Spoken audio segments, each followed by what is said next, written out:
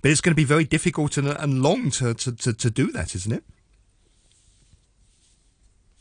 Yeah, I think the right thing to do is to deal with the consequences of this bubble bursting and reform the economy and generate new sources of productivity and use these gains to pay for the cost, which the government doesn't want to do. The government basically is depending on exports. Chinese people still work hard, and as long as the global economy is standing, Chinese exports will keep going. So the domestic economy will become like in a zombie-like situation for many years. Okay, Andy, always good to talk to you. Thank you very much indeed.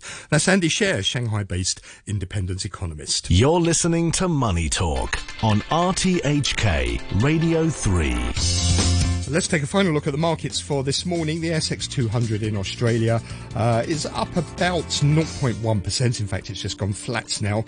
The Kospi in South Korea is slipping. That's down about 0.25%. Looks like the Hang Seng is going to open about 30 points or so lower later on this morning.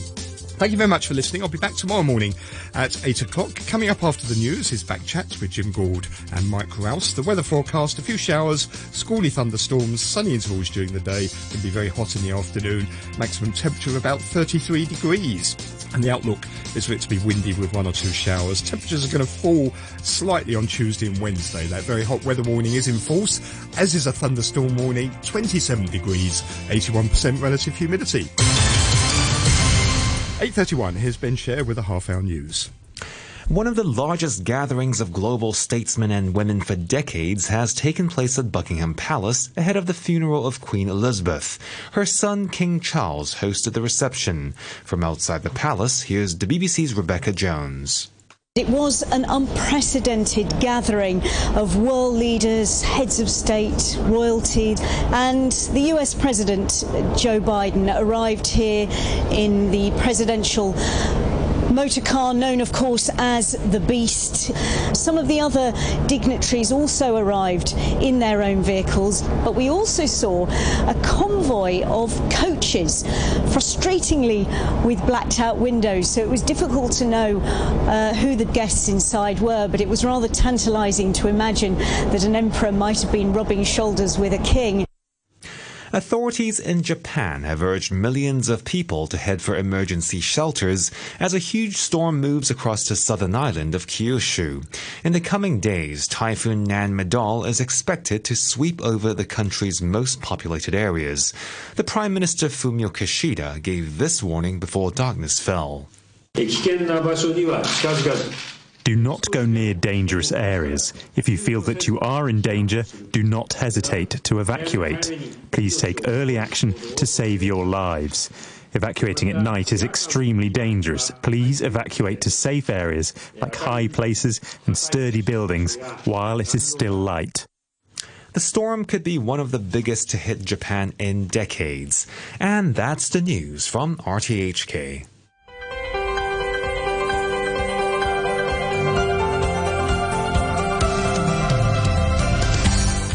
Good morning and welcome to Back Chat. I'm Jim Gould and your guest presenter today is Mike Rouse. Good morning, Mike. Good morning, Jim. On today's programme, we're talking about a baby bonus suggestion to help address the city's low birth rate and ageing population. The New People's Party has said the government should offer a $20,000 payment to the family of every newborn. It's also suggesting a $50,000 subsidy to encourage people to have their eggs or sperm frozen for use at a later date. Hong Kong saw a record low birth rate last year, with the number falling below 40,000 for the first time in more than 5 decades. And after 9:15, we'll talk about tree management after a large tree fell onto a school bus in Ho Man Tin on Friday. Let us know what you think. If you want to join the conversation, you can leave a message on our Facebook page, Backchat on RTHK Radio 3. Email us at backchat@rthk.hk or give us a call on 233 88 266. And joining us now on the line, we have Regina Ip, the New People's Party chairwoman and legislator. Good morning to you. Good morning. Thanks very much for joining us. So you've described this figure of $20,000, which you suggested as a red packet for the families of newborns, because, of course, raising a child is very expensive. But how much of a help do you think this will be? Well, it's just a token measure to signal the government's concern, about the low birth rate, and to offer some comfort to couples having babies. Of course, it's very expensive to raise a child. Even at childbirth, some people spend a lot to hire wet nurse or that sort of thing, So $20,000 is what we think is affordable by the government. Because if we have 35,000 births a year, it will cost the government about $700 million. And the FS just said he expects a budget deficit of $100 billion a year. Good morning, Regina. Why do we need more people? We have a population crisis, Mike. Our life expectancy is increasing. It's 85, and our population rapidly aging. And fertility is rapidly continuously declining. It is now 0.77, So I think we really need to encourage childbirths. And I recommended financial support for people to store their eggs of sperm, because I think in a high-stress city like Hong Kong, people need more flexibility to plan. To do family planning, particularly women. Women have a biological clock, and a lot of well-educated, well-qualified women, they get married late, So I think we should encourage them to store their eggs early so that they can have more choice when they get married. Can't we plug the gap by bringing people in from other places? Pardon? I can't hear you very well. Sorry, couldn't we allow more people to come and live in Hong Kong from outside? We are doing that. We have a daily quota 150, maximum of 1 to 50 one-way permit holders, that is immigrants from mainland China. But that has been drying up. The quota was introduced by the British in the 1980s, for family reunion, because there were a lot of cross-boundary marriages at that time. But I think the proportion of cross-boundary marriages is shrinking. And more or less everyone's got here. In the past 3 years, the daily arrivals have dried up to about 50 a day. I'm thinking of looking after the elderly, and you need generally younger people to do that. Could we bring in more nurses and social workers from, say, the Philippines or Indonesia? Well, we are not short of social workers. The self-financed colleges are offering a lot of programs in social work. But we do need more nurses and care workers, And the healthcare industry, the elderly services industry claim they are short by 20%. All the staff they need at frontline levels. And that's one industry which is allowed to have imported care workers. They already have imported care workers. I do support importing more health and medical care professionals. I fully support that. OK, well, stay with us, because we're also joined now on the line by Paul Yip, who's Chair Professor of Population Health at the University of Hong Kong's Social Work and Social Administration Department. Good morning to you. Good morning. Thanks very much for joining us. So financial incentives or financial support for families, or for the families of newborn infants, is that a good way to go? Well, I think it is good to have, but because I think as we all know that raising a family in Hong Kong, it is quite expensive. But based on the international experiences, I think there's a cash bonus, I think, given in Singapore and also in South Korea. The impact itself, it is still quite limited, because I think a small family, it seems to be a norm of this high-income society already. So I think it is good to have, but I think if we really rely on this so-called cash bonus, I think to try to help to increase the fertility rate, I think might be disappointed. Yeah. And based on all the study, it suggests that I think what we need is a more holistic support, not only the cash bonuses. I think we are talking about the family-friendly working environment, what we're talking about, the whole the society itself. I think make the parents that they feel that they can start their family here. Good morning. To what extent is this a morale problem, do you think? Well, I think it's just as we know that the fertility rate is very low. I think one thing it is the late marriage, and then or the non-marriage, and also I think we also see the recent migration of our young couples. I think leaving Hong Kong.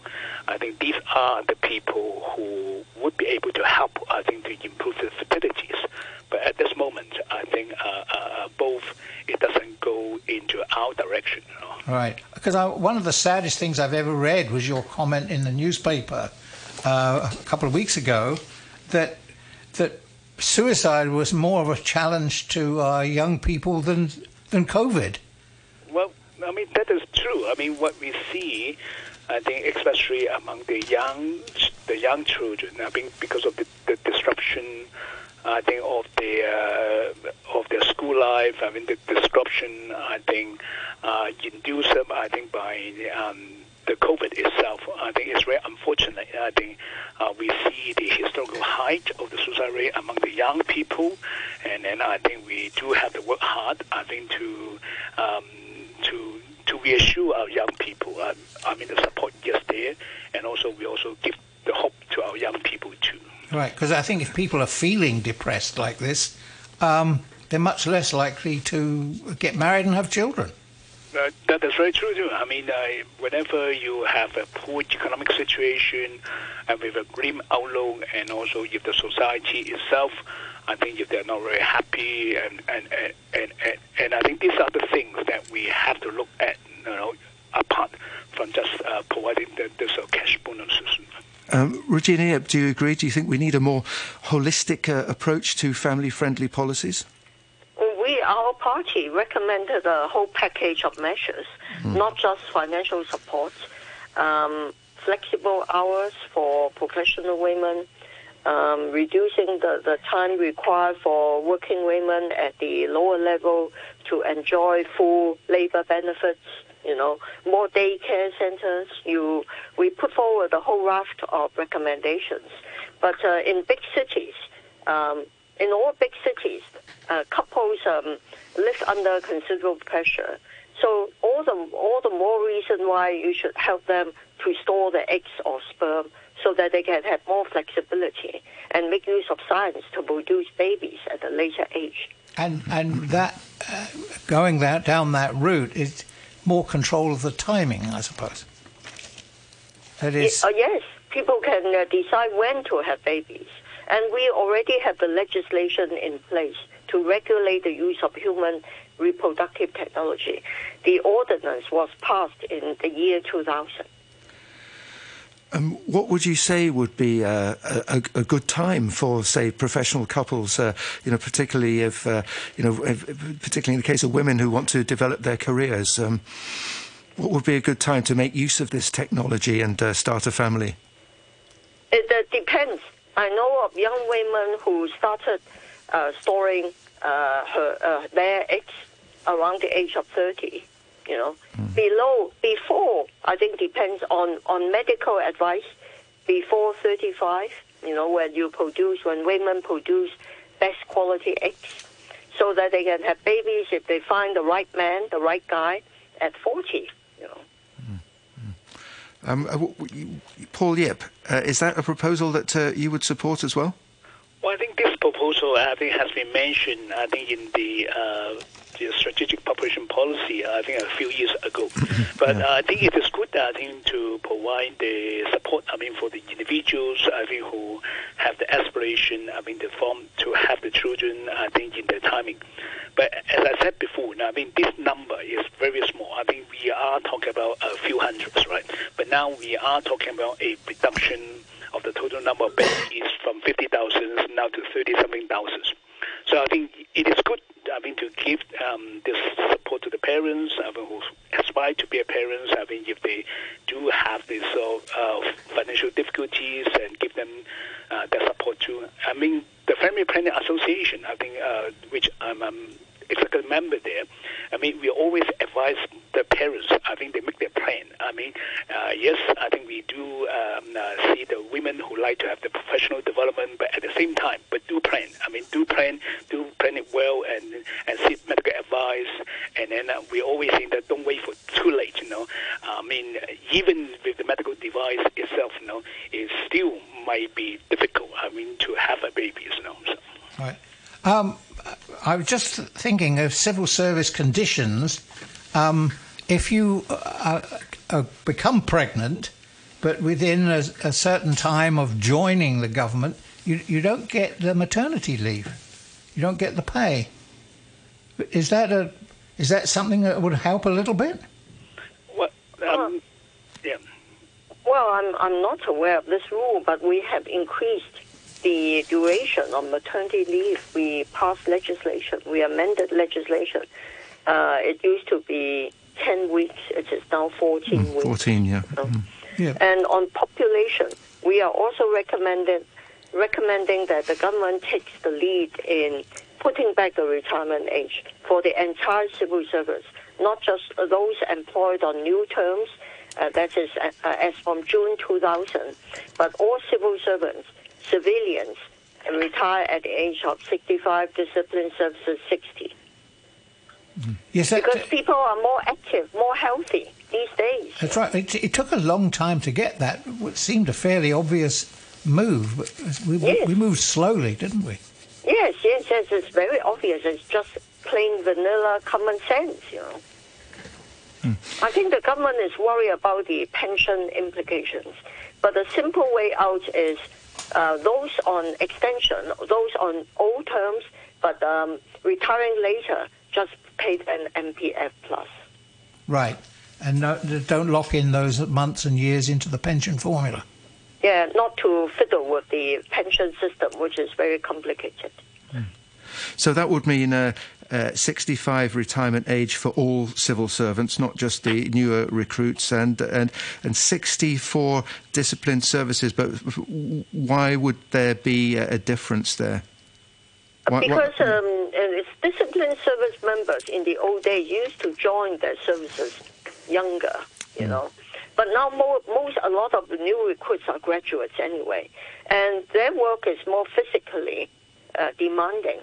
And a lot of them want to retire early because they feel burnt out, a lot of walking, a lot of physical labors. Look at the emergency rescue services of the fire departments, So they have always been allowed to retire earlier so that they can enjoy their pension, Couldn't they be given the option to continue to 65?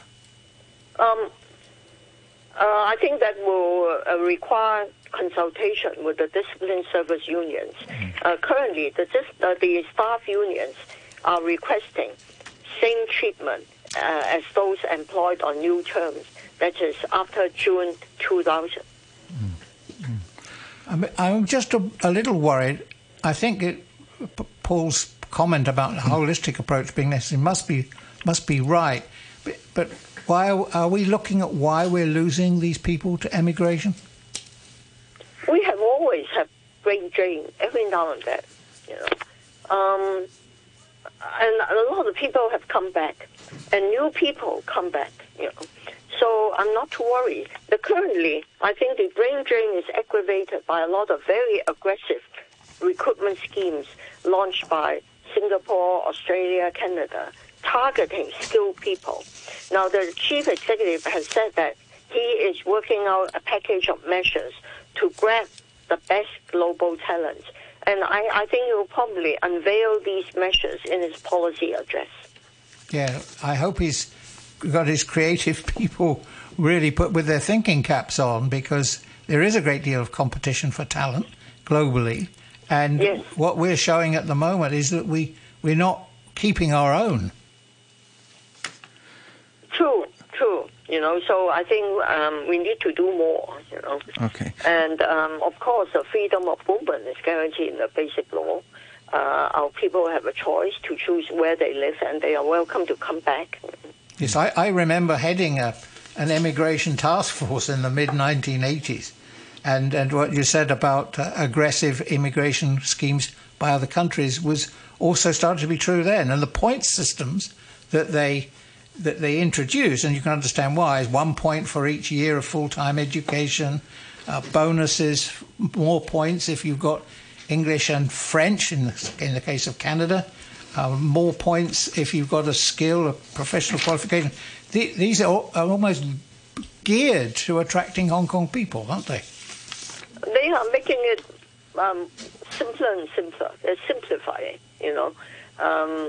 sort of one-pass system, global talent stream of Canada and all that. I heard there are some programs which just target graduates of reputable universities. So I think we need to simplify our system. Mike, you will know that our general employment policy, under that policy, which does not apply to mainland China, you need to prove your recruitment problem after placing advertisements or holding recruitment seminars for months, That is really outdated, So I think we need to adopt more creative and more aggressive measures. Right. I can confirm that from personal experience because one of my companies is in the process of recruiting someone. We've just had questions from the immigration department exactly along the lines that you're referring to now. Yeah, I understand my old department pretty well, Mike. Okay, a message here from the Transport Department. Owing to a traffic accident, all lanes of Wong Juk Hang Road flyover, Aberdeen Tunnel bound near Nam Long Shang Road are closed to all traffic. You're listening to Backchat. Call us on 233 88 266 and have your say. And an email here from listener James says, what about the climate crisis? Surely having less people in the world is better. Well, that's a fairly short and blunt message. But, how about that, Regina Ip? Do we need to reduce the world population rather than thinking of ways of increasing it? Or at least maintaining it? It's not for us to decide how to reduce population. It's for individuals to decide. Some individuals might not want to have babies at all, but those who want babies, we should give them a choice to make use of friends, to start families at the time when they think fit. It's not for us to say you cannot have babies. It's for individuals to make the choice. Yeah. But there are areas of the world where, for various reasons, the people want to get out. I'm thinking at the moment, for example, of Ukraine. A lot of people have left Ukraine and moved temporarily, or possibly not temporarily, to Poland or Germany. Many of those people have skills. Should we welcome people like that to Hong Kong? I think we welcome people from all over the world if they have skills and if they want to live in Hong Kong, if they are law-abiding, good character, that sort of thing.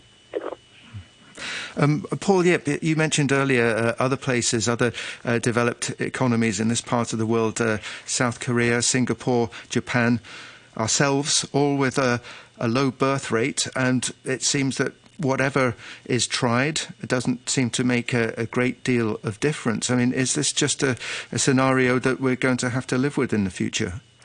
It is very likely so. I think, so what we really have to do is how to invest, I think, on our population and such that I think we have high quality people, which they can, their productivity would be higher or better, can make up the shortfall, I think, of the number of peoples. I think what we see, I think, is in other countries as well. I think they try to invest a lot on automation, I think, such that we can rely on less the number of labor force. And also we like to, I think, move our industry, to a more high-end one, which is less labor-intensive. Now that needs a lot of planning, investment, and I I do believe that. I mean, whether you have a family or not is an individual decision. However, if collectively, I think if it is moving in a direction which is going to produce some undesirable outcome, then that is where the government should come in. I think to try to come up with some effective measure, I think, to direct the course of the development. Well, at the end of the day, a woman's career is affected, isn't it, if she takes out a number of weeks, a number of months to give birth and raise a child, even if she goes back to work within a very short period. There seems to be a sort of pushback against her career resuming its previous path. Well, I think if you look at in a lot of countries, I think they do provide this sort of space and then the infrastructure which allow the women, I think, to develop, I think, his career, and at the same time, I think, to start the families. But at this moment, I think it is because I think we have not, create such an environment yet. So they do not necessarily, I think, to seeking a professional development and starting a family, they do not have to be competing with one another. I think we can see, I think in Sweden, in Denmark, I think their women working participation rate, I think we're still talking about 80% or 90%. It is as good as the men's, you know. So I think it is really just, I think the whole society itself, you know, how do we see the children, whether it is only an individual decision or we have some collective responsibility, I think, in helping or those couples, I mean, to have more children. At the end of the day, is the whole society being benefited. You know? Do we do enough to facilitate breastfeeding, for example? Well, you can see, I mean, there's a lot of shopping center now. They do, I think, that they provide these breastfeeding facilities. And so I think it is changing. I think if we are improving, we are doing in the right direction. But I think the amount of effort, I think, certainly, I think we can further improve the situation. Right. What about employers, though? I mean, it's good that you can breastfeed in a shopping complex, but what about when you're at work? Maybe you haven't brought the baby with you, but you need places where you can pump and store the milk. In our department, we do have a room which is reserved, I think, for the female faculty members. I mean, to have babies. I mean, they do some breastfeeding or milk pumping and this sort of thing. So I think this is really it is not just only a single measure; it's a collective measure, and everybody feel that they can help. I mean, to improve the situation. Regina Ip, you also said that policymakers shouldn't look on the ageing population as a burden, but instead focus on the benefits that the older generation can bring to society. I mean, you know, older people, of course, have experience, perhaps greater wisdom. I mean, how should they be encouraged to share that? Well, I think the government already introduced a lot of measures to encourage active aging. And older people are now far more active and healthier, and they can be mobilized to help voluntary work. You know, the government actually, to deal with COVID, has employed a lot of retired civil servants, recent retirees, on a short-term basis. You know, they should be encouraged to work part-time or full-time if their health permits, and there could be all sorts of new products for the elderly, financial products, healthcare products, both hardware and software. You know, the elderly sector could be a source of economic could be an economic driver, not just a liability on our society. OK, we'll have to pause it there because we've got to take a break for the news at 9 o'clock. We'll be back at 3 minutes past. So thank you very much to Regina Ip, the New People's Party chairwoman and legislator. And thanks very much to Paul Yip, Chair Professor of Population Health at the University of Hong Kong's Department of Social Work and Social Administration. Thank you very much to both of you. A quick look at the weather before we go to the news summary. A few showers and thunderstorms today. Sunny intervals later. The outlook, windy with 1 or 2 showers, temperatures falling slightly later in the week. Currently it's 28 degrees, humidity 79%. The thunderstorm warning will be in effect until 9:30, and the very hot weather warning is in effect. Fortunate to have had her for 70 years. We all were. The world's better for her. You're listening to the news on RTHK. You're listening to Backchat. Call us on 233 88 266 and have your say. And welcome back to Backchat with Mike Rouse and me, Jim Gould. And this morning, for our main subject, we're talking about suggestions for more financial support and family-friendly policies to address the declining birth rate here in Hong Kong. We're joined now on the line by Dr. Dorothy Ng, who's a specialist in obstetrics and gynecology. Good morning to you. Hello, good morning. Good morning. Thanks for joining us. So one of the suggestions made by the New People's Party, whose chairwoman we were talking to just now, is for a $50,000 subsidy to encourage people to have their eggs or sperm frozen for use at a later date.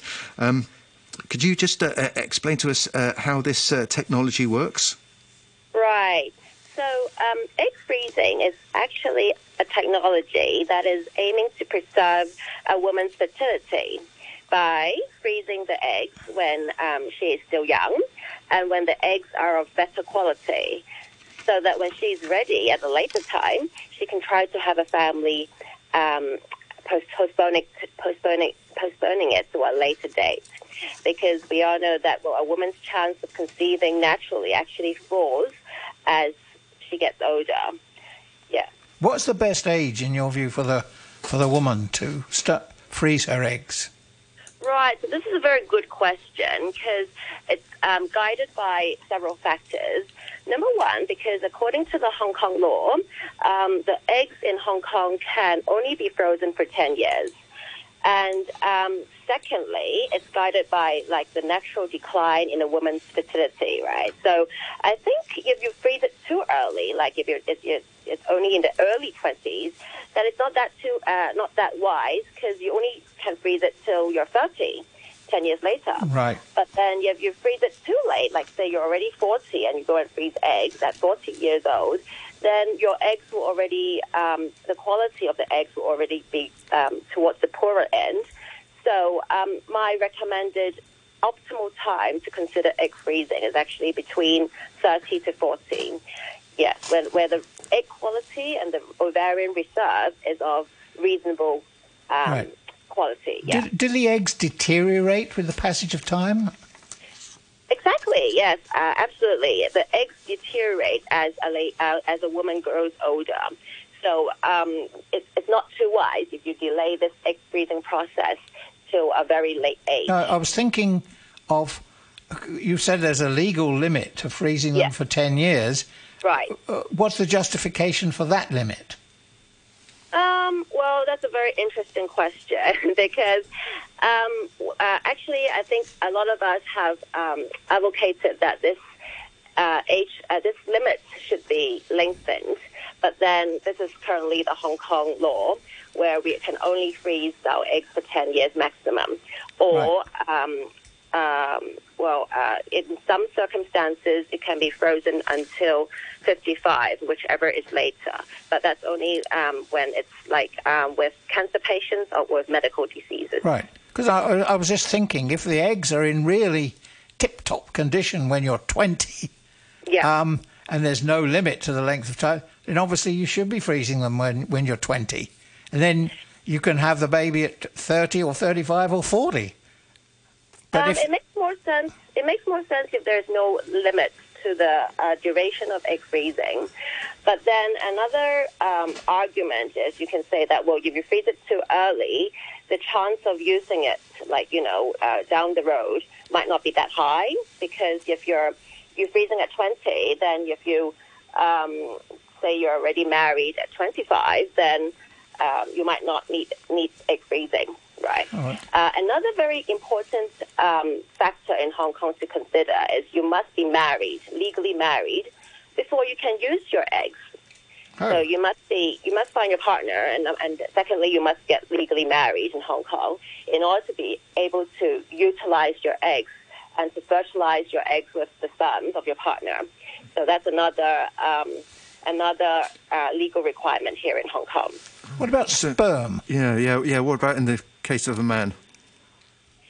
In the case of a man, we also have sperm freezing in Hong Kong, although the use of sperm freezing is less common, just because that the natural decline in a man's fertility is less significant as compared with the women. It's not a very fair world. Men decline less significantly in terms of fertility. So we do also have sperm freezing in Hong Kong. And again, you also need to be legally married before you can use your sperms. So, just going back to that legal point. So you have to be married before the eggs or the sperm can be frozen. But so if you get sort of divorced in the meantime or something, you break up, does that mean that they can't be used? Well, actually, to freeze the sperms or the eggs, you don't need to be married.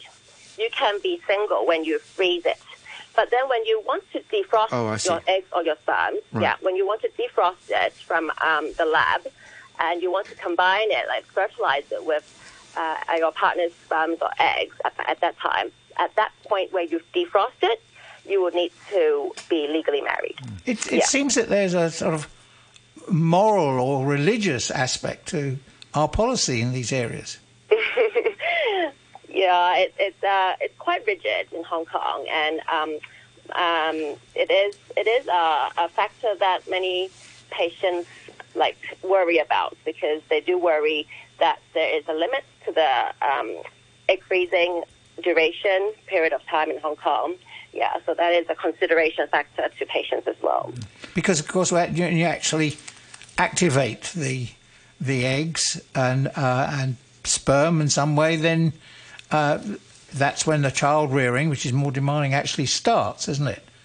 Right. So there's a limit, presumably, to how late you want to do that for the health of the woman.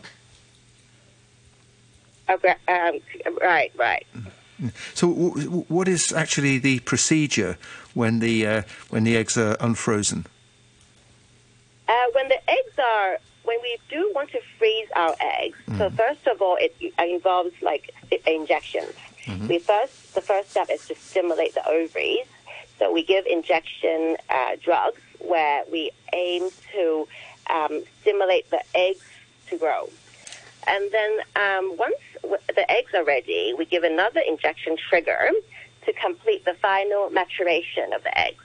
Yeah, and then we will arrange a procedure, like egg collection procedure, which is performed under ultrasound guidance. Basically, the ultrasound is it will be done through the vagina route, so there will be no tummy wounds and no tummy scars. The needle will go through the vagina, and it will go through the vagina into the follicles from the ovaries, and then we would be taking out the eggs. And the embryologist will be checking the eggs under the microscope. Yeah. So this whole procedure only takes around 30 minutes.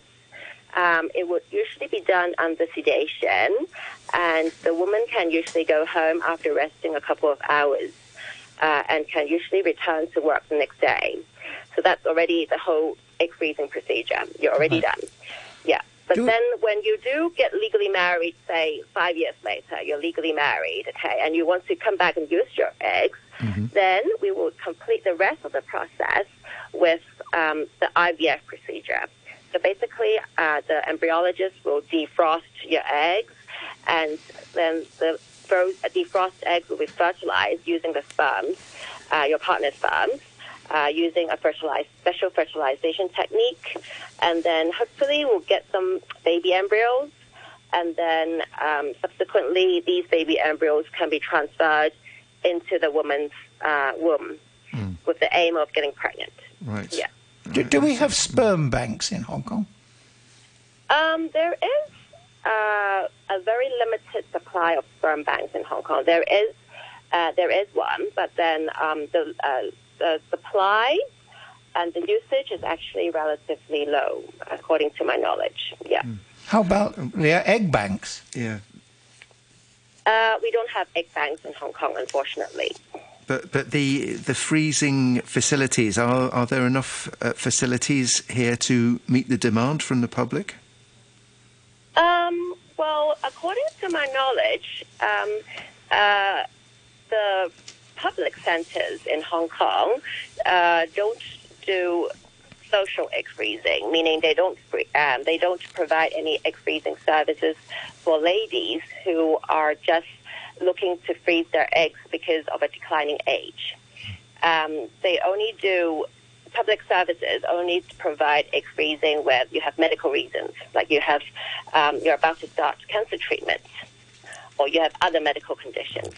So if you're looking for social egg freezing, where you just want to preserve your fertility, where you worry about like your age and you want to preserve your fertility and do egg freezing, then you need to do it in the private sector. Right. And how much demand for that is there?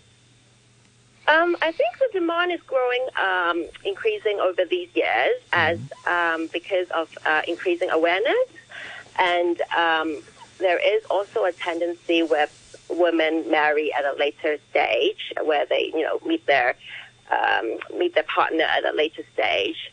So women are aware that they do need to freeze their eggs at a earlier time in order to get pregnant later. So the demand, I think, is increasing over these few years. And is this also women who want to develop their careers in their younger years before they're ready to start a family?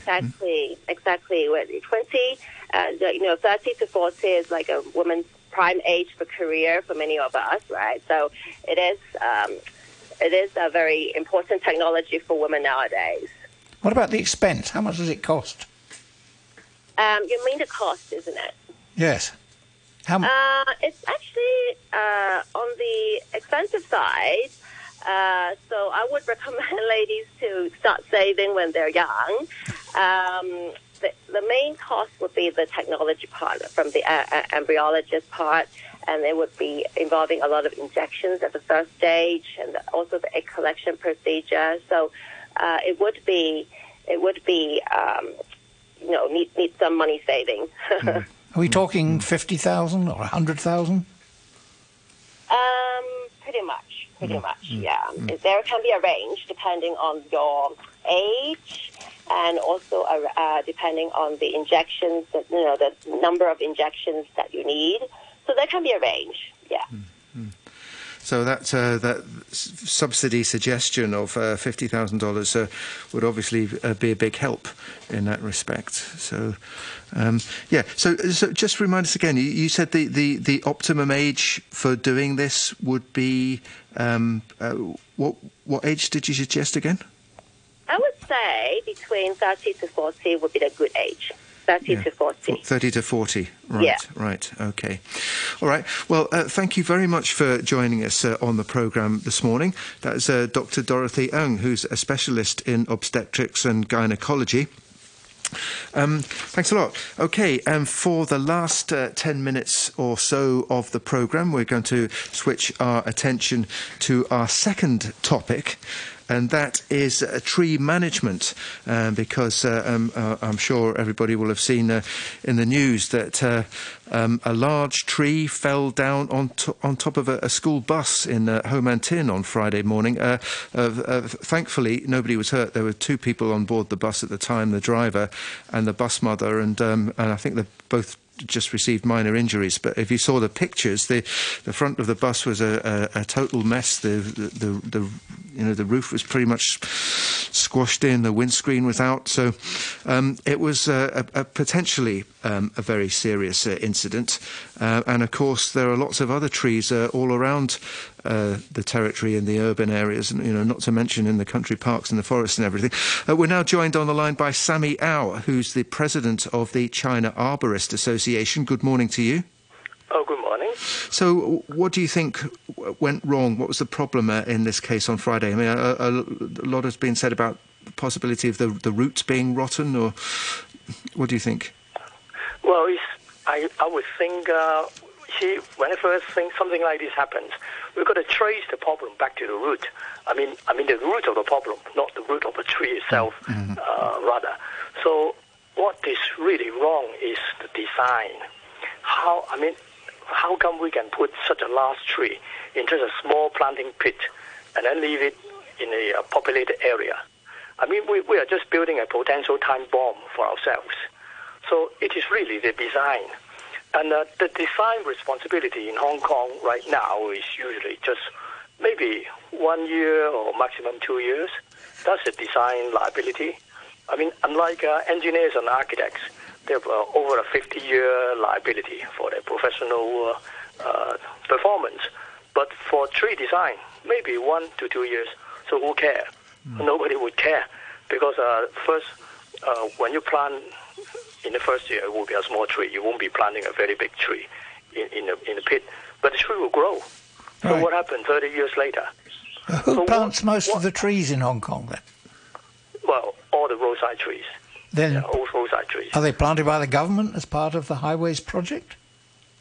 I think any project in Hong Kong, any greenery project in Hong Kong, this is what they normally do. They will plant a very small tree in a small tree pit, and thinking that the tree will not grow at all, and it will be the same size 30 years later. So what we need to do is really to extend the professional liability for design up to maybe 50 years or so, and that would instantly cure the problem, because no one will be. I mean, everyone will be more careful. If they have to design a tree and to last for 50 years or so. So this will be the solution. When you say a small tree pit, I mean, what sort of size and what kind of construction are we talking about? Well, normally the size of a tree pit on the roadside in Hong Kong is, well, maybe around 1 meter by 1 meter or maximum 1.5 meter by 1.5 meters. So that's rather small. And if you want to plant something into a small hole like this, then you would have to select a species that does not grow extensively, especially leaning onto the road. So this will really be the design issue. Okay, and does the planting pit have like solid walls? I mean, are the roots of the tree confined within that? Well, roots of the tree will spread up to the drip line of the canopy. So roots do not go down; they go sideways. Right. Because the roots, to grow the roots, you need oxygen and water. Then anything under the hard paving, you won't get much of it. Right. So the roots will more or less stop, or maybe extend, maybe for a few feet or so, and usually smaller roots, because they cannot expand. It's a lack of water and air underneath hard paving.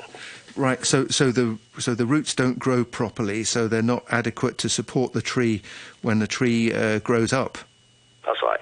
So because a tree won't commit suicide, as we all know, it'll carry on growing to the best of its ability.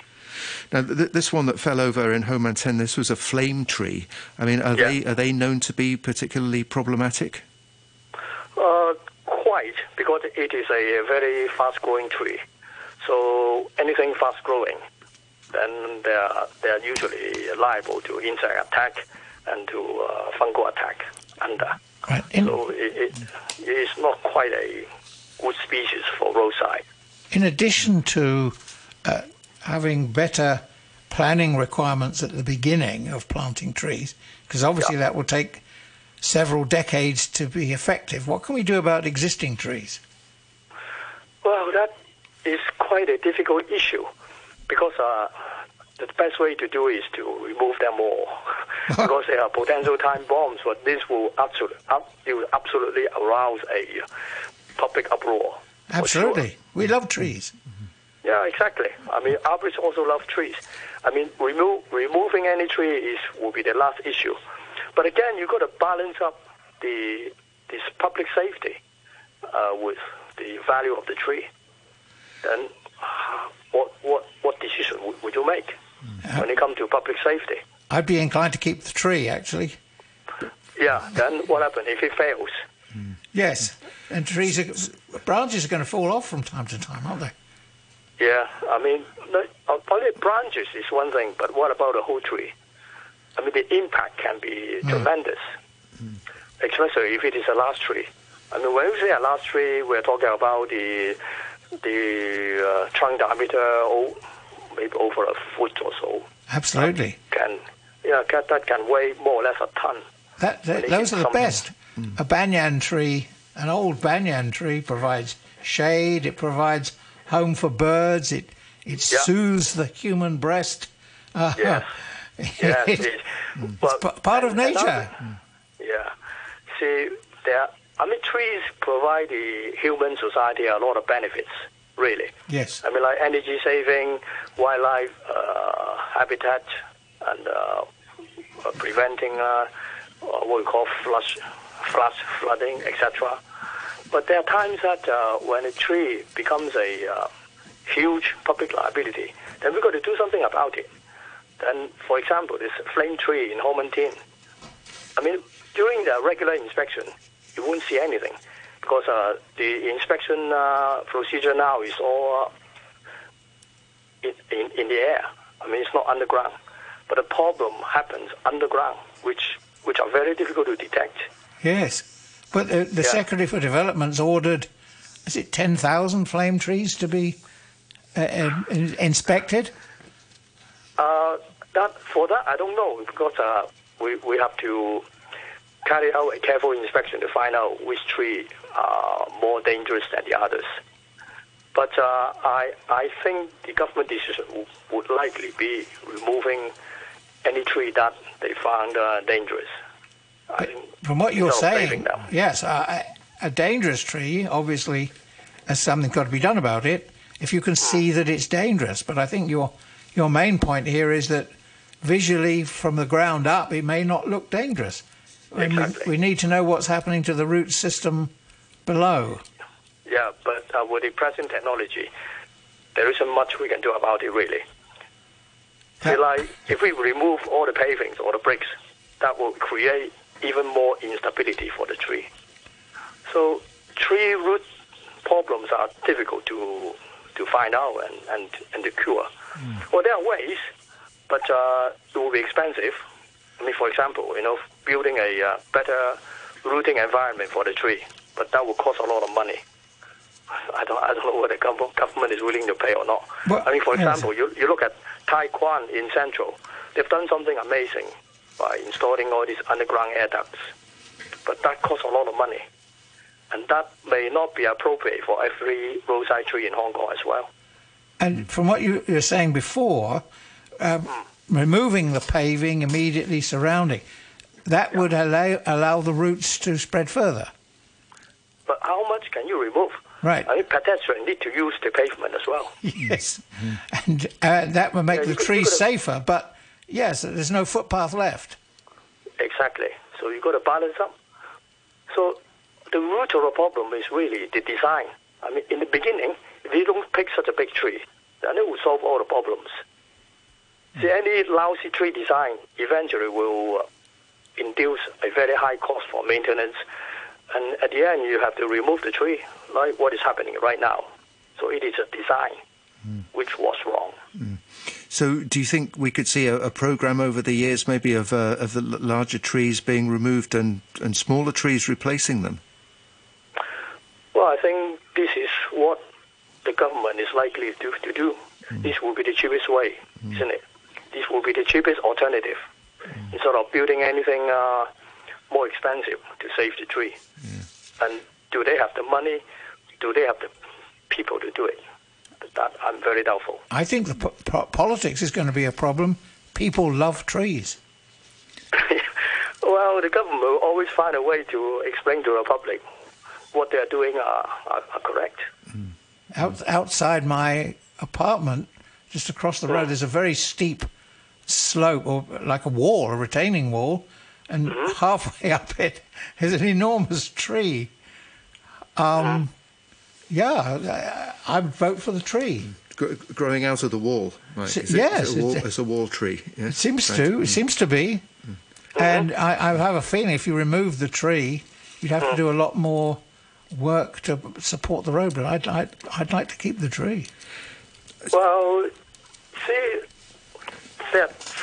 to the general public, it is a feeling rather than a scientific analysis on the tree stability and the value of the tree existence. I mean, for arborists, we will go to more details, like how stable is the tree and how much it will cost for the maintenance onwards. How about that, Mr. Rao? Those the trees that you see growing out of walls and the roots are covering the brickwork and everything. I mean, they do occasionally fall down as well, don't they? I remember one fell down on Bonham Road several years ago. Yeah. So it's quite a complicated issue because it involves a lot of wind mechanics and the root soil friction. And for that, many of the data are simply guesswork. Because we cannot take away all the material and then do analysis on them because the tree will fall over. So it is difficult. I mean, what best would be to stop the problem from developing in the beginning. Right. And that will, I think so they come back to the design, doesn't it? You've sold that argument very well, but even if we start it now and the government agrees and it can get all the developers on board and everything's working smoothly, the benefit of that isn't going to emerge until the design life you were talking about, 50 years. So we have an immediate problem in every year, in fact, a choice to be made. That's right. When trees start to look dangerous, what do? Pull them out by the roots. Well, I'm afraid you can only continue to do a careful inspection on any tree that you suspect will cause injury.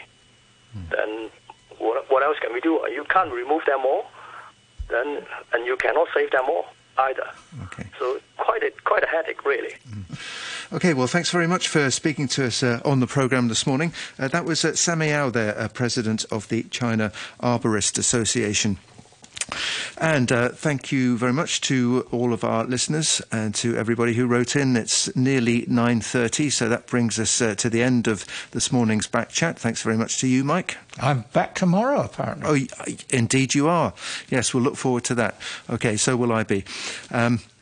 Right, now, just before we go to the brunch with Noreen, let's have a quick look at the weather. A few showers and thunderstorms, sunny intervals later in the day, very hot in the afternoon, top temperature around 33 degrees. The outlook, windy with one or two showers and temperatures falling slightly tomorrow and on Wednesday. Sunny periods in the later part of the week. It's currently 28 degrees, humidity is at 78%. The thunderstorm warning will remain in effect until, round about now, actually. And the very hot weather warning is also in force. If your child was born on or before December 31st, 2017, and is to enter Primary 1 in a government or aided primary school in September next year, you should obtain the Primary 1 application form from the Kindergarten or Kindergarten Cum Child Care Center.